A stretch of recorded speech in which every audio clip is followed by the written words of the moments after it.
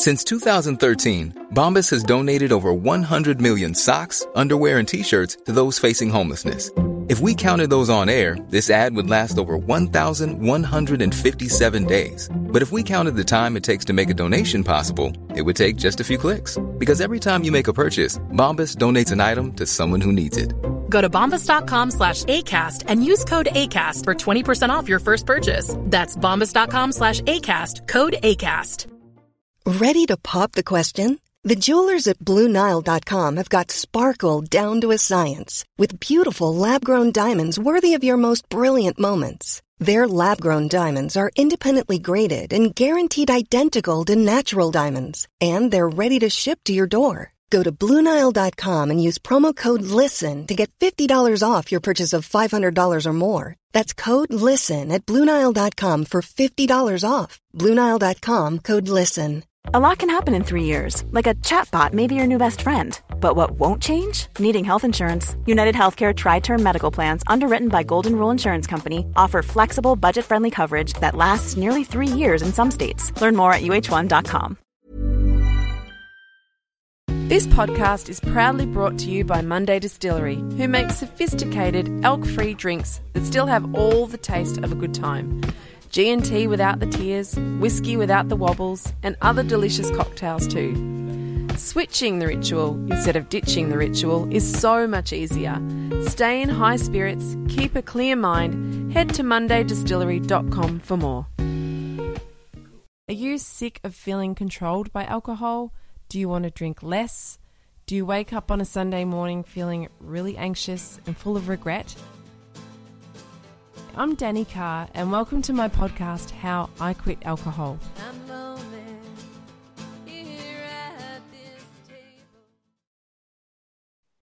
Today on the podcast, we're going to shake things up a bit and do things a little bit differently. My gorgeous husband, Ash Grunwald, is going to interview another legend who's also been on this podcast once before, Greg Jennings, the booze-free dad. They're going to take a bit of a deep dive into talking about Father's Day, sobriety with kids, the effect it has on your kids, and lots more.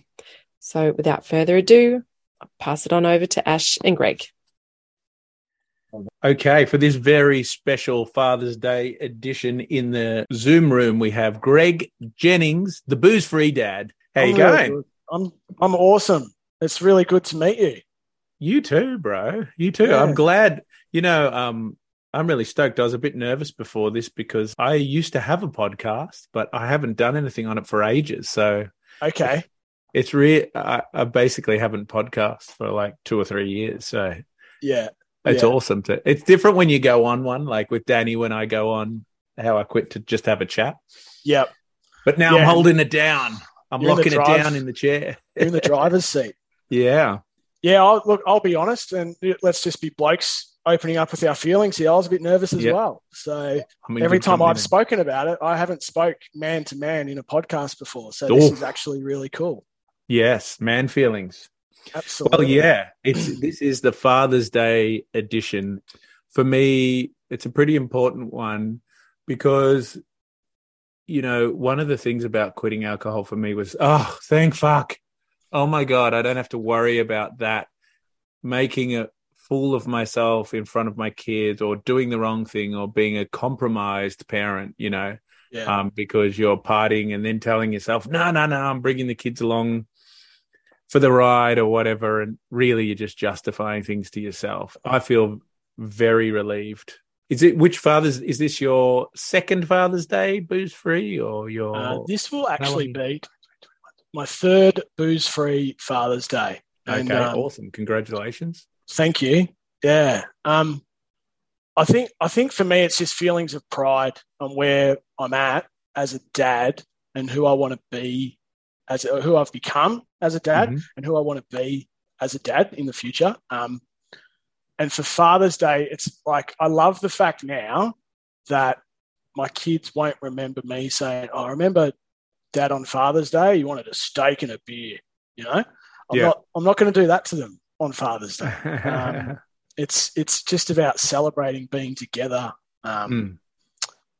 They're not going to be remembering stuff that's that stereotypical blokey stuff that went with the beer culture and I've sort of cancelled that out in our household. So yeah, it's great feelings of pride as a sober dad, togetherness, I reckon, with the boys. So my boys are 9 and 6 years old. Mm-hmm. And yeah, I think for me it's just so important being sober now, and particularly on Father's Day. It just means a whole lot to me, I think. And I think for any other fathers listening, who are either beginning their journey or on it, that they'll understand that too. Well, you kind of you got in early, quitting before the kids grew up, because they do remember me waking up in the middle of the night and pissing on the floor. Yeah, right. Awkward. Unfortunately. How old are your daughters, Ash? My oldest is 13. Yeah, so okay. I don't know how old she was then. I can't quite remember, maybe 8 or 9, but she teases me about it. But luckily, it can be more of a funny story that she gets into me about. But it would be, if I'd kept drinking, it would be an unfunny story that was brought up in something other than a joke. Yeah, for sure. And I'm still not very happy. I can't take back the past, but I'm not very proud of that. It's just like a weight off my mind that I don't have to worry about those excesses or like that something would blow out, because that was my birthday. I remember that. So, Right. And I guess she won't, both your daughters now, while that's a funny story now, that won't be in print. That won't be an imprint forever, because you're not consistently doing it anymore. It would have been you're right. Like, it would have been a different story if you'd kept up that behavior. And backed it up and it's not changing, Yeah. I've just had a time recently when my wife's been away for a little couple of periods of time for work and then for socializing with some friends, just the last couple of weekends and weeks. And it really stood out to me that I was there in the moment for the boys, whereas in previous times when I drank, my wife going away for work, I would have absolutely got smashed, and I would have used that as a time to be drinking. But then that's the other power of not drinking now. It's little moments like that you might have gone previously. There's an event on, or there's a birthday on, or that whatever event, or someone's away, that's an excuse to drink. Yeah. But we don't have that anymore. And so it's creating different experiences for our kids. Yeah. And different memories. So, my boys won't. The beauty I love of it is my 6-year-old, he knows that I don't drink. He won't remember me drinking. Yeah. My older boy will a little bit, I reckon, but not. I used to fall asleep at the dinner table sometimes. So that happened a few times at dinners. So whether or not they remember that in years, they probably won't, but I always will. Yeah. Yeah, that's the good stuff, isn't it? We're not being weird. We're not being stupid and silly drunk in front of them. Yeah. So they're not getting those memories. Yeah. That's the bit where I just, like I say, that's the dodge of the bullet. And also this idea that Danny and I have probably talked about on the podcast before of like playing it forward. And that's where your nerves start to shudder when you think where you could potentially end up. In fact, it's only through listening to some of the podcasts that Danny's done that I've heard some stories of people starting out pretty normal and sort of the equivalent, just living under a bridge, or, like there's certain things you can't imagine. And there's certain things you can't imagine doing in front of your kids, or things happening when you've got like a whole lot of drongos around at your place, everybody getting smashed. Yeah. Yeah. And it's all things that it's not like when you're a drinker, you don't think of these things. You just put them into the back of your mind and carry on. And you still, as a drinker, care about your kids just as much as like somebody who's quit, but then you go and lie to yourself and compromise yourself. And that's the crazy thing about drinking, that it creeps up on you. Like that night I was talking about, where at my birthday that I peed on the floor woke up in the middle of the night and did that. Yep. I was pretty para by the end of the night. Mm-hmm. That started off as being excited at a birthday, and I was probably running around with the kids and doing stuff, and it goes on and on. You know, you weren't planning that into the night. No, you didn't. You didn't have your first beer and go, you know what I'm going to do tonight? I am going to piss on the floor later on. Yeah, just because I can. Like, yeah, you don't. It's my birthday. Yeah, I'm going to live a little because I'm worth it. Pissing on the floor because I'm worth it. That's it's that behaviour that goes with it, right? Like, after a few beers, you sort of lose track, and you might. And that was really nice how you say you're still conscious of the kids when you're drinking, and you've still got that love for them, but you do compromise that by the more you drink in front of them and then where you end up, you know. And that's why it's so hard for people to have one or two beers and stop and be that responsible person. And then when it's like, whether it's at your own house or you might go round to someone's house and you've got that sort of safety, security of the kids are all playing together, potentially.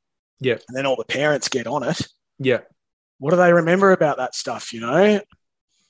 I had a bit of a barbecue a couple of months ago, and it was that sort of instance. We sort of went round for, like, it was just meant to be a quick drink. And then as it kicks on, you know, everyone's enjoying themselves, talking around the fire. The kids are having fun. But then the clock starts ticking, you know, and we had kids footy the next day at 8:30 on the Sunday morning. And it was one of those vintage moments. And I'm not drinking, obviously. And I will say the host of the party actually bought me some zero beers. Bless his amazing socks. Yeah, so that was awesome. But then you could see it kicking on. Once everyone's drinks had kicked in, you could see the sort of like, it doesn't matter if we're going to be up late or whatever. And then I was like, right, we've got to go. Yeah. And then there was one more drink. And then in the end, I just said, I'm going to go. I'm taking the kids home. They're going to be late for bed, but we still got home on time for footy the next day, you know? And that's the power of that choice that you can have now. Yeah. When you don't drink, and you can feel comfortable enough to leave those situations. Whereas I know when I drank, and I actually said it the next day to my wife, that was me 3 years ago. And if I was in that situation, we wouldn't have got home until 1 o'clock, you know? Yeah. And we would have been poleaxed and all that sort of stuff. And so the ripple effect of that for years to come, Ash, like, it's pretty powerful by, you know, not boozing like that anymore, you know? Yeah, because your and your kids' life, it, like, where you end up is the result of every single day that you live. And if every weekend it's always like, yeah, we'll stay for a couple more, and then you don't turn up to the kids' footy, or you turn up a mess, it kind of, like, every decision you make, it does add up. Yeah. 100%. And that's the kind of thing that if you have quit, you've just dodged that bullet. Yep. And that's so awesome. Have you had times in the last 3 years where you felt tempted to just have one beer or something like that? I'm going to be this. People might hate me saying this, but I'm going to say no, I haven't, because early on I tapped into the zero beers, and they're triggering for some people, but for me they haven't been. And because in my brain, I first set out to just do 1 year, and I used those as a tool to help me. And then, so that helped me manage the social situations. But I knew who I'd be disappointed. I'd be disappointing myself, my wife, and my boys if I broke that 12 months, because I made them a promise. Yeah. So in my brain, I was like, nah, that's it. I'm not doing it for 12 months. And then in the times of stress, times of, like, you can smell the change of season in the air, like, say, even now, winter to spring, you know, like, that's always a good time that brings back memories. Or a beer would be good, but the beauty is there I can have a 0% if I want to, you know. So I've never been close to actually breaking, you know. I might smell some red wine and stuff sometimes, or a whiskey if my brother loves whiskey, so if he has it, I might smell it. But that's it. And then it's like, oh yeah, cool. I just don't do that anymore. What about you? Have you, like, gosh, with your profession, it's everywhere. Yeah, it's everywhere. I mean, I actually, the other funny thing for me is I don't mind people getting a bit liquored up at my gig. I mean, they're easier to play to, and I can fire up musically if they want to dance and whatever. But probably hanging around the merch desk when people are slaughtered for hours on end gets a little bit on the tedious side. But I still do. I don't want to be ungrateful, but the end of the night, like in any social situation, the end of the night gets a bit long when you're not drinking and people are smashed. Yeah. But while I'm playing, I don't mind them getting drunk. But yeah, I think we're really similar, actually. You're probably the person the most similar to me that I've heard talking. Right. You know, I kind of made a really firm decision, as people who listen to the podcast know, it was a year as well. I think a year is just such a good time period. Mm-hmm. It is long enough to break that habit. But I'm just more like, if I feel a bit triggered, or if, like, say it's a hot day and a nice beer would go down well. Before I discovered alcohol-free beers, that was tougher, because I love that thing now. You just have a beer, have an alcohol-free beer. It's the alcohol that's the problem, not the beer. Beer's good. Mm-hmm. That was a real interesting one. I only got into that late in the piece, maybe a couple of years ago. Mm-hmm. But yeah, I had made a firm decision for that year, and then after that, it was like, no, I don't want to go back. And I didn't really find it that hard, because I had to confront it straight away. Like day one of quitting, I was playing a New Year's festival. Yeah. And everybody was off their head. Welcome to it. That year would have looked like a really long year ahead on day one. Yeah. It would have been a long year if I was going to say, oh, I hope I don't get triggered, or, I hope I don't get a craving. Yeah. But I didn't want to ever act like, oh my God, the craving's going to jump up and make me start sculling a bottle of vodka. Yeah. It's just like in the challenges, sometimes I jump in with Danny and try and talk to people about that. Like, it's okay to just have a craving and just observe it, or like say, a beer on a hot day is nice, and just observe that and go, geez, that was interesting. Mm-hmm. Like when the late great Michael Gudinski died, I'm at Mushroom Records, or in that family, and when I went to the funeral, it was only like last year, so I'd been quit for 3 years. But just that social anxiety of all these different people mixed with the grief, that really made me want to. That was one time, and they're just handing out espresso martinis like they're going out of fashion. Right. That was like really challenging. Yeah, that this is one of the most triggering situations. The combination. Yeah. I was like, this is one of the most triggering situations I've been in. Yeah. But still, I was just approaching it with curiosity kind of thing. Mm-hmm. Like, it never meant I was going to go, right, give me that. Yeah. Were you able to, like, and you would have felt the pangs of that there, like, because and when we're grieving, what do we traditionally do? We drink, you know? Yeah. And at a wake, what do we traditionally do? We drink a lot. Did you step away in that moment? Like, you're able to go, I'm going to go take 5 minutes away, or just to get through those cravings, or you just owned it? Well, like your example, I left that thing early, than I normally would have, of course. Normally it would have carried on and grown and turned into something else, probably. Couple of days. Yeah. But no, I did slam down the alcohol-free beers like there was no tomorrow, actually. Yeah. I found myself drinking them so quickly. I was like, geez, is this how I used to drink? No wonder. That can happen in the social situations, can't it? Sometimes, like when it's a bit, I've found that as well. There's times when I can sit, like I might just have just one slowly, but then all of a sudden I've had 2 or 3 zeros to someone else's one. But I think it is that social anxiety of what's happening around you, and then all the talking. And no matter how long you are sober, it is always, every social event you go to is going to be different, and the feels you feel at that. Yeah, it is. And I don't do a lot of it. That's the other thing. Oh, sorry to talk over you there. No, you're right. This is us working out how to do podcasts. I must admit, I don't attend many parties or anything like that. And I guess people listening, they might be like, oh no, I'm not thinking of quitting, and I go to heaps of parties. But I don't go to a lot of them, I must say. But then again, It's a complicated thing because, like, as time goes on, you feel a little, you do change. I feel like I've changed. You know, like I used to spend a lot of time with friends just getting sozzled, and I don't begrudge those times or anything, but like, I don't know, I get more done now. Yeah. I don't know if that sounds boring to people, but more time with the family and more time like doing cool stuff and like, I don't know, self-improvement and stuff. 100%. You've like time, you know, you've got the exact same amount of time that we've always had. But when we're not drinking, we're using that time differently now. Yeah. Like,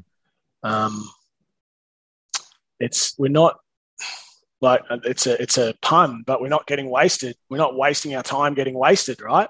Yeah. We're in that moment more. The conversations we have socially, we sort of value more, and we can sort of go in deeper a bit more, which I think for some people might be a bit strange. I think in the social situations when everyone else is drinking, you catch those cool convos in the first couple of hours before everyone starts repeating themselves, you know, and then that's when you just tap out. You go, right, cool, I'm out, I'm done.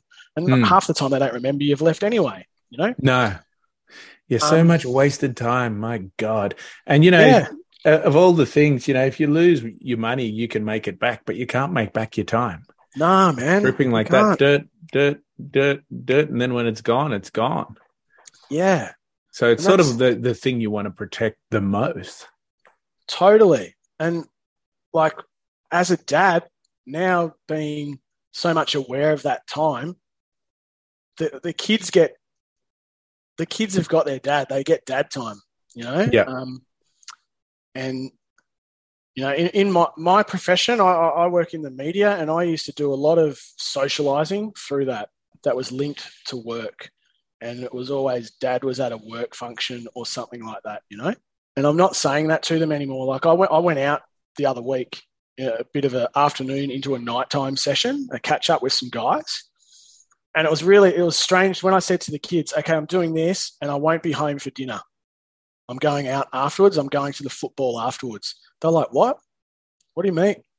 You won't be home for dinner? They've got so used to that because we use our time differently now. And yeah, that time is so valuable. Like, you know, and like as parents, everyone says, oh yeah, they grow up so quick. Geez, where does the time go? Where does it go, mate? Because we've half the time, all of us as parents, probably 90% of parents are drinking their way through that. And it's a wide-ranging statement, but we're not taking the time to stop and spend time with our kids as much. Yeah, just like you talk about money, you pissed it up against the wall. Well, you pissed your time up against the wall. Yeah. You know, the time that you could have spent with your kids. Now they're 25. Yes. And it's old cats in the cradle, right? Yeah. I mean, it does happen like that. And, you know, something I keep thinking of, and I couldn't really bring words to it, but, you know, you love your kids so much, and you don't want the kids to see you behaving badly. So as a couple, right, you're having a few drinks and you're having a few more, and the kids are running around and like, say it's 6 o'clock or 7 o'clock and it's all right. Now you're really, really hoping that they'll go to bed, or you're just chucking on a movie or whatever. And I think a lot of it is you want them to just go to bed so you can really get smashed. Yeah, just turn it up a few notches and get right. Yeah, you're not admitting it to yourself, but like, and I think a lot of parents who've been big drinkers can identify with that. Like, you just sort of want them to go to bed. Yeah, please. And I guess it happens anyway, but sometimes like that when the kids have been really full on. But that vibe sometimes is just because you don't want them to see your behavior. And that's a shame. That's a shame because your kids won't be that age ever again. No, that's right. They're not. This is the time we've got now. Like, I think you said what your daughters are 13 and 9. Yeah. Yeah. Yeah. So you being the person you are now, you might have a stronger relationship through the teen years, but maybe technically a lot of kids, when they get to 12, 13, that's it. They tap out for a few years and don't need mum and dad, you know? Yeah. And we may not have the relationship through the teenagehood that we have now as young kids. And then, you know, when they're older and their own person, they probably come back to us as parents, you know? But like, that's why now, particularly for my boys and the age they are, this is the prime time for me to be available to them, for me to provide a safe place, a safe home, for them to feel comfortable around us, for them not to see me getting drunk aggro, drunk sleepy, drunk silly. You know, they can see me silly. That's fine. Let's dance in the morning before we go to school or something, you know, no problems. That kind of silly, but like, I don't want them to remember their childhood as just dad being that guy that, God, he drank a lot, dad, you know? Because you don't remember everything now as an adult thinking back on your childhood, but you remember moments, you know, and maybe themes. Yeah. So, yeah, it's really important, I think. Like, now's the time. Like, I want that time with the kids now. I want in. Like, give it to me. I want to be a part of it. Because there will be a time when they say, you're so uncool and leave me alone. and I'm dreading that time. Because, I just love being a part of their every day at the moment. I love being a part of their life. And by not drinking alcohol, I'm able to prioritize every situation we have and share. And also, you know, you're talking about those different phases. Like, now I got my 13-year-old. I do have she's got some elements that are typical 13-year-old kind of stuff. But, you know, we have an absolutely great relationship and we hang out heaps and spend a lot of time together. But, oh, my God, that would not be the same. Well, I don't know how I would ever say, like, in the mornings, sometimes she tries to get my coffee off me and have some of the coffee. I'm like, you can't have coffee. Yeah. And then occasionally I've let her taste, like, especially when I was drinking black coffee, I'm going, okay, taste that then. And see her face wrinkle up. And then she says, I love coffee. Like, I really love it. And I'm like, you don't love coffee. It's not. And what I'm getting at, if I was living my old life, that she would be sneaking a little bit of wine. She would be sneaking some wine. She'd have some friends around. We'd be slaughtered and they'd be going off, you know, going to the park and drinking. I don't know what, you know, but that's 100%. Not how it is. And I would just feel uneasy knowing that that's going on. And you can't expect them not to do that because you're modeling it. It's just, it's just strange when people model it and then expect their kids not to think, no, well, that's what adults do. Yeah. So that's, just such a relief to me. Like, but then the power of that, right? They're not trying to get a sip of your G&T or vodka and soda or something, or I'm going to try what dad's having.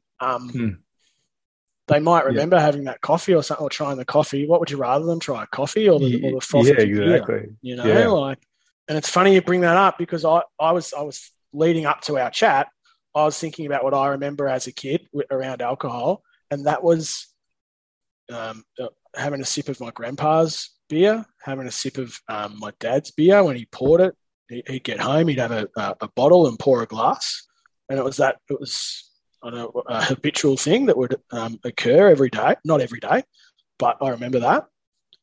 And then what do my boys remember now? They won't remember dad coming home and grabbing a beer because I don't do that. They won't remember tasting.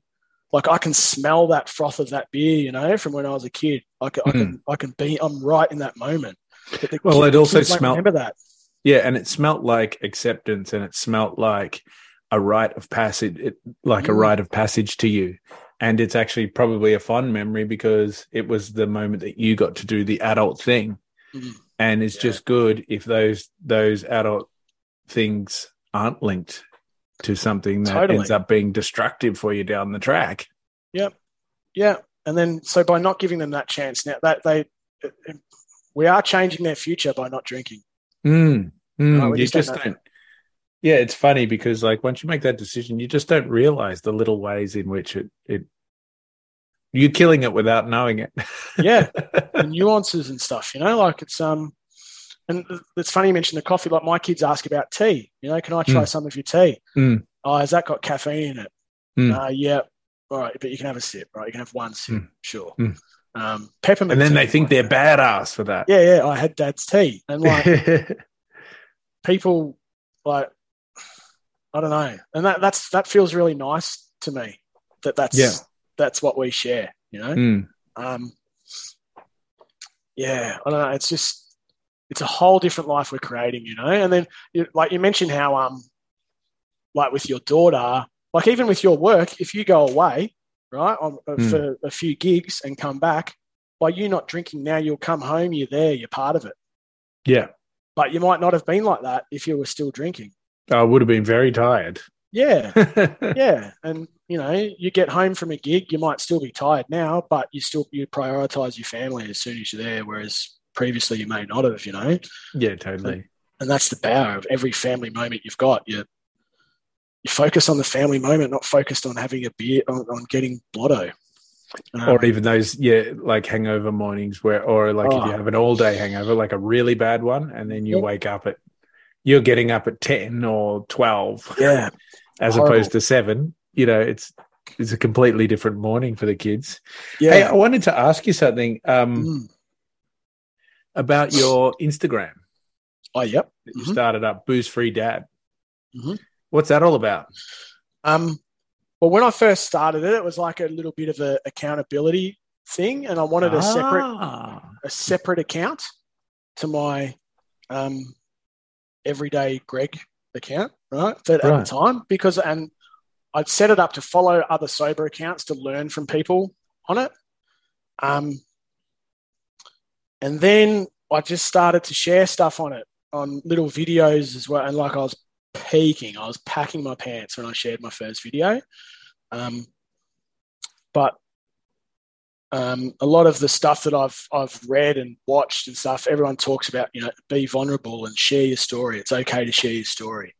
And you sharing your story can have a ripple effect to other people. And that's sort of where it started from and where it went from, you know. And then a lot of people, not a lot of people, but people started following it, but a lot of people send you messages through it, you know, and then you start helping people. And it's not an account that's like got automated stuff popping out. It's purely just when my brain goes, you know what, I'm going to talk about this today. You know, early this year and last year, I did a lot of things on Sunday morning and was linking it to saying one choice, many wins. And I did that consistently every Sunday for a while. And at first that was for me to do something every Sunday and celebrate my sobriety and help people. And then that's sort of gone on from there. And I don't know, it's a pretty powerful place, the old Soberverse. Yeah, the Soberverse. It's you meet some great people, and, you know, I've built relationships with people and on it, and share our stories, share personal, you know, day-to-day stuff and the challenges that come with it, you know. Yeah, it's been really great. It's a really good source of, one, for me to share my story, like outside of my family, and then also accountability, and then also helping other people. What was that phrase again? One choice? One choice, many wins. Yeah, I love that. So that one choice we make, from stopping to drink, you know, and with drinking came partying back in the days, you know, and as a dad with young kids, that's not cool, getting home at 5 a.m. and being up at 7, you know, it doesn't work. And drinking much more. Yeah, you're legendary amongst your mates for a while because you get up after 2 hours and just, you know, but that's not cool. It catches up with you, you know? Yeah. So that one choice to stop something, which was for me was alcohol abuse and drinking, because I was abusing alcohol. I wasn't just a drinker, I was abusing it. And then it's created the many wins, you know, for me personally, for my family, and for my boys especially. Like we said before, even like one of those wins is time, you know. It's consistency, it's reliability, it's you know, being able to prioritize the other being able to prioritize your wife and say, you can have a sleep in tomorrow because I don't drink, and go for it, sleep in. So it's just amazing. It's just, yeah. And I don't know, it's just had a ripple effect from there. One choice, many wins, and it sort of stuck, you know, and a few people have liked that wording and commented on it. And so every time I post now, I'll always either mention it or have a hashtag of it. Yeah, you know. I love that. It's really awesome. We used to say something like that when we first quit, and it wasn't it. Yeah, it's similar, but it's got a different meaning. But I was just like, just make one choice, because like when people are trying to moderate, I can't think of anything more frustrating. Before I quit, I tried everything, right? Yeah. In the zone of moderation. Yeah. But obviously I had started drinking and got to a bit of a trash bag level where I was chasing a certain level of drunkenness. Yep. So when you try and moderate, it takes so much of your internal CPU, because like you're having to make choices all the time and always moderate. Oh, I'll have one more and I'll have a water in between this one and this, that, and the other thing. And you're just wasting so much time. And then, you know, that was the best thing about quitting for a year, is like, just make one choice. And now it's all simple.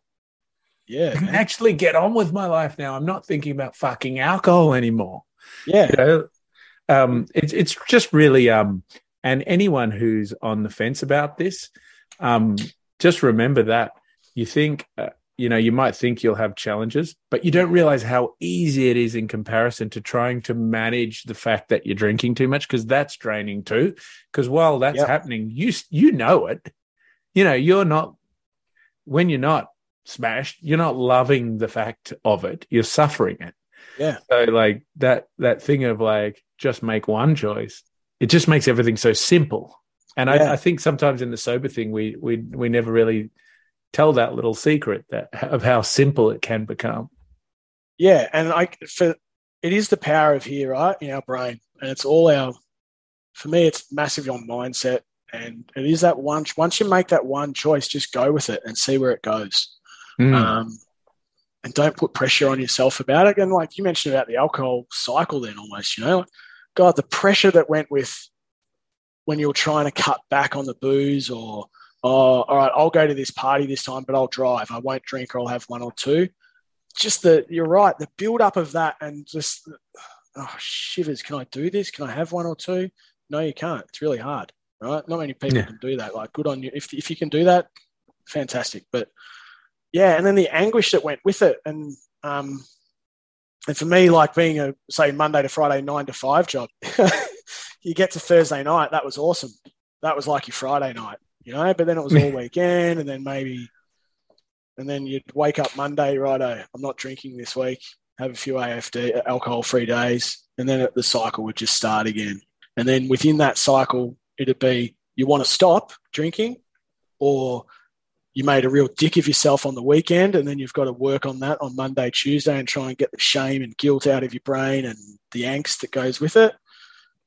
And then you might have one good day where you start to feel human again, and then you go and smash yourself again the next night because you felt human again, and you can justify it, you know? And you're right, it's just so painful getting to that point. So when you make that one choice to just have a crack and stop, it's just really powerful for yourself, and it is a weight off your shoulders. Yeah? And once you get through those first few weeks of the, oh shit, what are people going to think of me because I don't drink? You know what they think of you? Like after a while, they think that's bloody awesome. You're doing great. That's so good on you for having a crack at that. That's how on earth did you do that? Yeah. And maybe I should. Yeah, it happens. Or they say quietly, "Oh, I could never do it." But how did you do it? Yeah. So, but you're right. And I think you said something when you stopped, like, "Nah, that's it. I've just done it. Like, I don't need that anymore. I'm just not going to have that anymore." So it's very powerful to be definitive in your decision and don't try and, it's like after that event I'll stop, or after Christmas I'll quit, after New Year's I'll quit. Like if you keep that way going, you're never going to stop. Yeah, you got to stop making deals. After Father's Day, I'm not going to drink again. Yeah, I'll have a big Father's Day, and then I'll stop. Yeah. The deals. You make deals with yourself. Yeah, it's very liberating to get rid of those deals.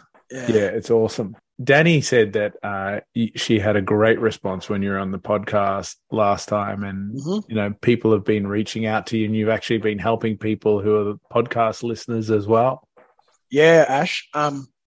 It's pretty amazing. Like, we did that a while ago, like 2020 or 2021, and still to this day, people are catching that podcast like it's fresh. And even just like in the last week or so alone, 2 people randomly have contacted me, one via Insta and one via email. And it's just, it's powerful to get that feedback from that discussion that you have, and then to be able to help people. And like, our stories are so similar. Like, it feels so much like it's our own story that we're trying to, and we're the only person that's ever stopped drinking something. But so many people go through the same pain. And so many people want to be the best person they can be, or the best dad they can be, or the best mum, or just the best human they can be.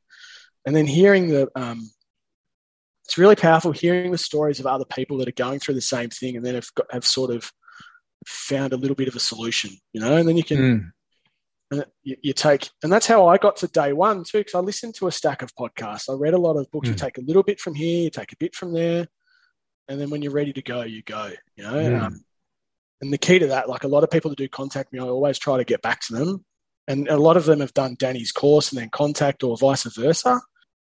Yeah, that's just the beauty of it. That's the amazing thing, and it's quite humbling, and it's quite inspiring as well, to keep going. Yeah, and like, because if the longer you go, do you find some people might go, "Oh, do you reckon you'll ever drink again, or will there be an event you might drink at?" And for me, I say, "Oh, maybe." At this stage, no, but maybe after the kids are teenagers and adults and living their own life. But by then, God help you if you drink after all those years. But yeah, it's I have heard, like, I think you can be quit for quite a while and then still fall back into old habits. So yeah, and you go like that real quick. Yeah, I'd imagine. Yeah, like the way I think of it is like. And I guess the reason I'm not drinking now, like, after we did that first year, it was just a plan to do a year. I'm just always like, oh my God, I didn't realize at the time how bad it was.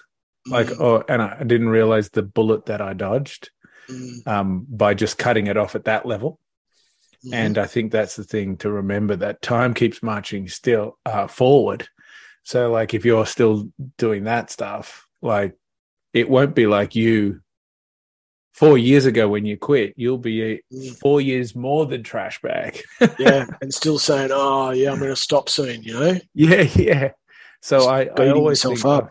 Yeah, so when I think about starting again, I think, I'm sure, maybe somebody can do that and it's fine. But like, I don't want to risk it because I just don't see the benefit on it. What's that thing they do, the cost benefit analysis? Right. Yeah. I don't see that. It doesn't add up to me. Yeah. And that's your play it forward thing too, And I feel pangs of fear when I think about it. Yeah. And I feel a little bit sick. And that when I feel that way, that indicates to me that I'm not even ready to flirt with that, Yeah. And yeah, some people can go back to it. A good mate, a mate of mine recently took 12 months off, and he set himself a target of 12 months. And again, in an industry that's surrounded by alcohol, so it was a massive effort. Got a couple of kids as well, but then after 12 months, he started again. He got back onto it, and yeah, he said, his first hangover was brutal. And he just goes, don't even bother. Just keep doing what you're doing. That's interesting, isn't it? Yeah. And interesting that he was, I guess none of us are kidding ourselves. Like, so he quit for a year, but he still ended up with a hangover. So he obviously got smashed at some point. Yeah. So the experiment didn't work if he was thinking that he might try and not get drunk again. That's right, yeah. And then after that first hangover, and now I think it's like, next time I do that, I'm going to take it easy, Okay. Maybe. I don't know. There's still time for that. Yeah. like far out. I'm coming up to day 1,000 soon. Oh, cool. You know, how do you celebrate that? Well, I'm sure as hell not going to have a beer. I might, and even the AF beers, I don't drink that much anymore. You know, I've got a whole stack of them, but they're not a big part of mine. They're only there as a social situation. But yeah, it's just celebrating that with the family and being around your family, and that's the power of this. You know, you're not hungover, you're not feeling awful or shame. I was thinking about that as well, Ash. Like the hangovers and the benders that we used to experience as young fathers, you know, like you've been nearly 4 years? Is that right? 4.5. Yeah. Yeah. So I'm nearly 3 years, you know, we were young fathers, first time fathers and second time fathers. There's no manual on that. The way we got through a lot of it was drinking, you know, and then now not to be doing that is just so awesome, you know, and then it's, I don't know. I could never give that up now. Funnily, what I gave up, I could never go back to. I could never give up this because what we've got now, we're not missing out on anything. You can keep it, you know. And I think That's awesome. your song. What is it? I Want You to Know. Yeah, yeah. Like that's a theme for dads, I reckon. That's really beautiful. That track, like, and the writing and the words, you know, like. Oh, yeah. And I think even your family's even in the film clip. Is that right? Yeah. I wrote it for the kids. I got them up at Blues Fest and everybody was singing it. It was a really beautiful moment having the kids on stage and Danny was filming and everything. And she had tears streaming down her face. And then I looked over because the kids had gone off the stage and I looked over to them. And everybody was singing. Yeah. I looked over to them and Sunny was on her phone. Oh. And Aria was reading a book. Oh, wow. Well, at least she was reading a book. Yeah, I guess so. And that's vintage 13-year-old Sunny just on the phone. Yeah. So that was pretty funny. But classic. Yeah, put it in the show notes or something or in the background because that'll be in the show notes. The words in that, for me, putting myself in your shoes, listening to that, like you're on the road and that's what you know, but this is why you're doing it, you know, for them. And that's the same just for me as a dad doing this, you know, and then I want them to know why I've done this in years to come and share it with them, you know. It's like, well done to you. It's a beautiful thanks, track. Brother. That was beautiful track. We're talking before about shame, right, of the hangover and like being wasted and stuff in front of your kids and that. And I think now the only sort of shame I feel as a dad is if I raise my voice in dad moments. Yeah. And I think for people listening, like it's really important. It doesn't mean life's perfect. Just when you stop drinking, there's still normal dad things you got to do. And also sometimes, you know, I noticed that when I was speaking before saying, you know, when you're drinking away there, you can't wait for the kids to go to bed. Doesn't mean you can't be sober and can't wait for the kids to go to bed. Oh, massively. Because that happens like far out. I just want to watch my show on Netflix or something. Yeah. Or I just want to read my book or I just want to sit and breathe for a moment, you know. I guess it's just a real pride that goes with it, Ash. Yeah, I don't there know is. if you feel that, but you're more emotionally and physically available. And you lent on it before, like any dads that are sort of anyone listening that are sort of on the cusp of thinking about it or capture this, you know, in a moment. If you're listening to this now in a moment of dread or you've had 6 beers and you're listening to 2 blokes talking about stopping drinking, like like have a crack at it. Don't be afraid. Don't be afraid of it. And there's so much support there for you. And it starts, you know, with your mates and your family. And yeah, and any dads out there, you know, there's also a positive way of looking at this. Think what you have achieved. Think of all the good things that you have done. And you've done it despite alcohol. Like I wrote a book and there was this that was when I quit that I was writing it. And right. I said, it's like, I felt like I had rocks. I was running and I had rocks in my backpack. And when you quit alcohol, you take the rocks out of your backpack and you can run so free and easy. Yeah. And so if there's dads out there listening, you just got to think what you've already achieved in your life and think of all the good things. You've done that whilst you've been shouldering this burden. So like when you get rid of that, you're going to be Superman. Yeah, absolutely. And that's really good to put it that way, because we do achieve a lot, but we also beat ourselves up a lot that we aren't achieving enough as dads or as partners or as blokes. There's always someone doing something. There's something better. Yeah, comparison is not a good the thing. Comparison factor. Yeah. But stick true to yourself and be really aware of that you have done good things. Even if you're a young father, you're a dad. You're a role model to this person who looks into your eyes every day and needs you, whether you've got 1, 2, 3, or God help you, 4 kids, or even 5. It's a really fantastic role and duty that we get in life. And then those times when you think it's hard and you're like, oh, that drink's so good after the kids are in bed, wait till you stop drinking. And then you actually look forward to the weekends of spending time with them and spending time with your partner and spending time as a unit. You're not trying to avoid it. And I think that's a big thing. Like, my kids won't remember me avoiding their lives, because of not drinking. It's interesting. It's really cool how you said that, and it really brings something up for me. When you drink, you become a bit more emotionally immature because you think, or you start to use it. You start to use alcohol to avoid things just naturally. It sort of sells itself to you in that way. And then, you use alcohol to avoid certain things. Whereas when you're just sober all the time, you kind of just have to face things and it's fine. I mean, and if it's a hard thing you have to face, well, you had to face it. Yeah. So you don't avoid as much. So you're just a little bit more emotional just by not having that. You're a bit more emotionally mature, I think, and a bit more of an adult. Yes. Yeah. A bit more of an adult. Fancy that.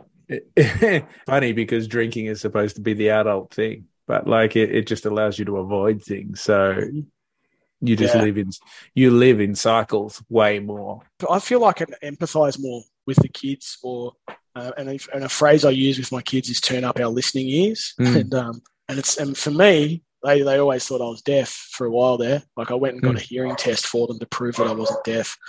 It's turn up your listening ears, and that's me being connected with them and listening to, if they come home from school one day and go, "Hey, Dad, guess what?" I'm like, "What? Tell me about it. Tell me." And they've got my eyes, they've got my attention. And that has built up over time. And now, sometimes as a dad, you might pretend to be in the conversation. Yeah. I still do that sometimes. Yeah. Sometimes you do, but now more often than not, I am in the conversation. You're actually in there. Yeah. And just by sitting there and listening to them,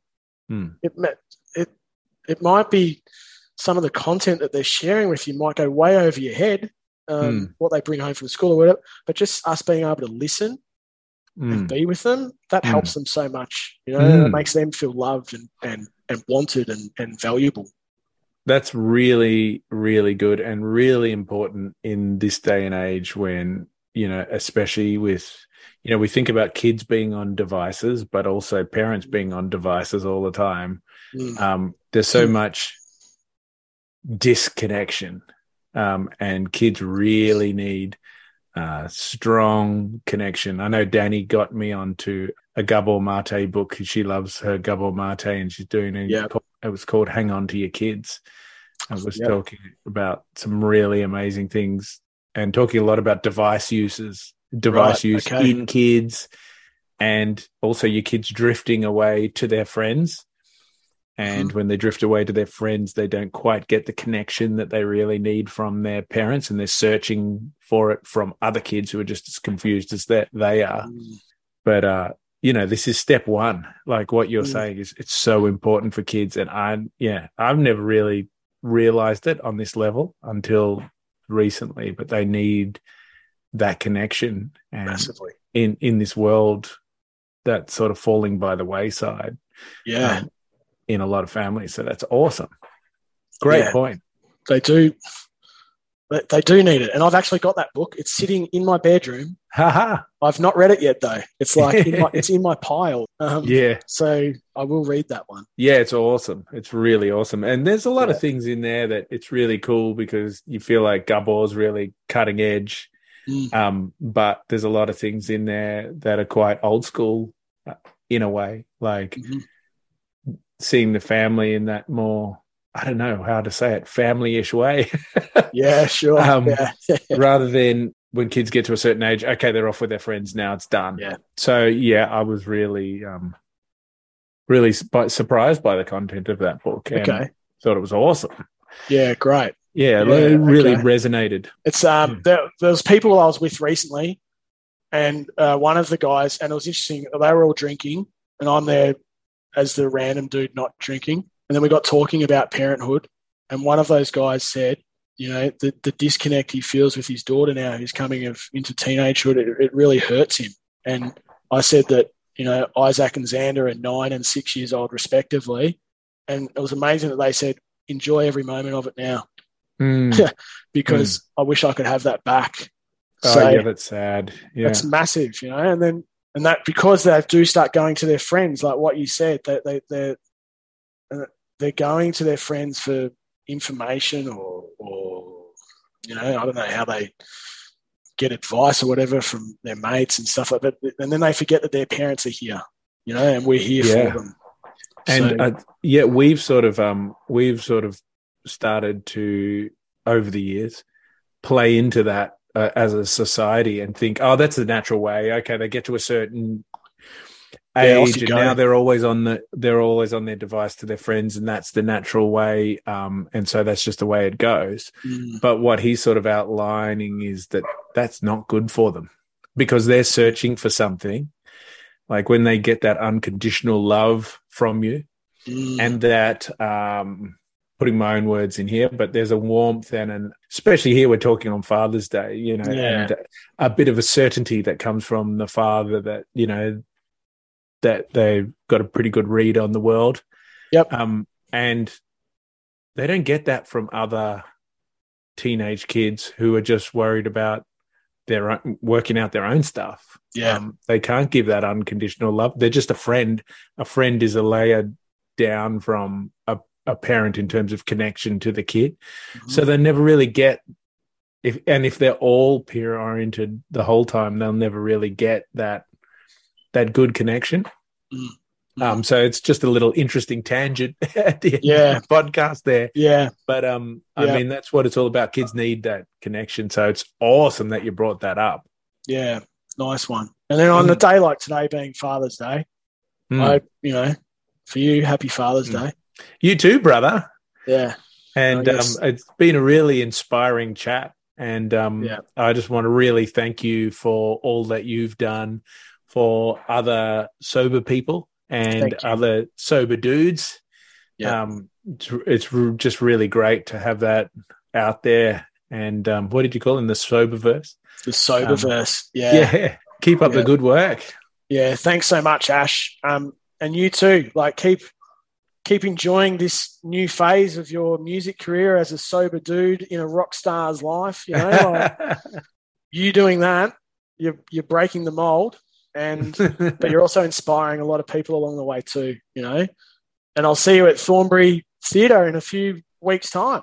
Oh yeah, that's where you're playing at the end of September in Melbourne. So yeah. Thanks for getting that plug in there, bro. Hey, that's how we roll. But look, have a great day today, and everyone listening today, all power to you, and everyone listening, not today, the day after, or the day after, whenever you are listening to this, just know that there's a lot of people here for you who have gone through the same thing, and it is possible. Yeah, and your Insta? So at Booze Free Dad is my Insta handle, and you can also, if you want to email me as well directly, it's boozefreedad@gmail.com. Awesome. What a legend. Okay, thanks heaps for that, brother. Good on you, Ash. Cheers. Have fun.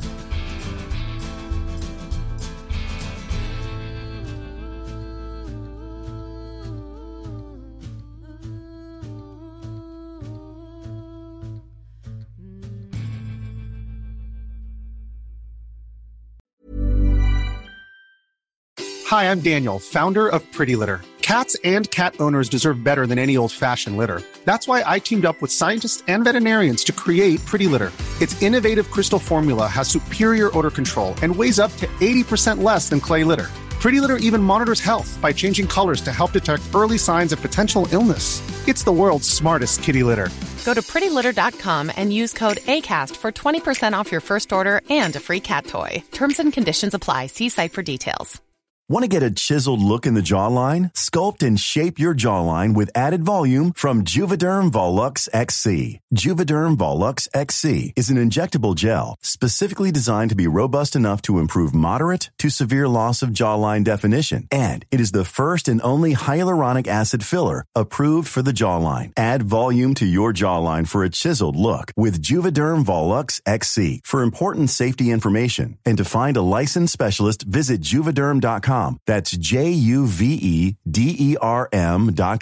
Not for people with severe allergic reactions, allergies to lidocaine, or the proteins used in Juvederm. Common side effects include injection site redness, swelling, pain, tenderness, firmness, lumps, bumps, bruising, discoloration, or itching. There's a risk of unintentional injection into a blood vessel, which can cause vision abnormalities, blindness, stroke, temporary scabs, or scarring. Talk to a licensed specialist to find out if it's right for you. Visit Juvederm.com. That's Juvederm.com.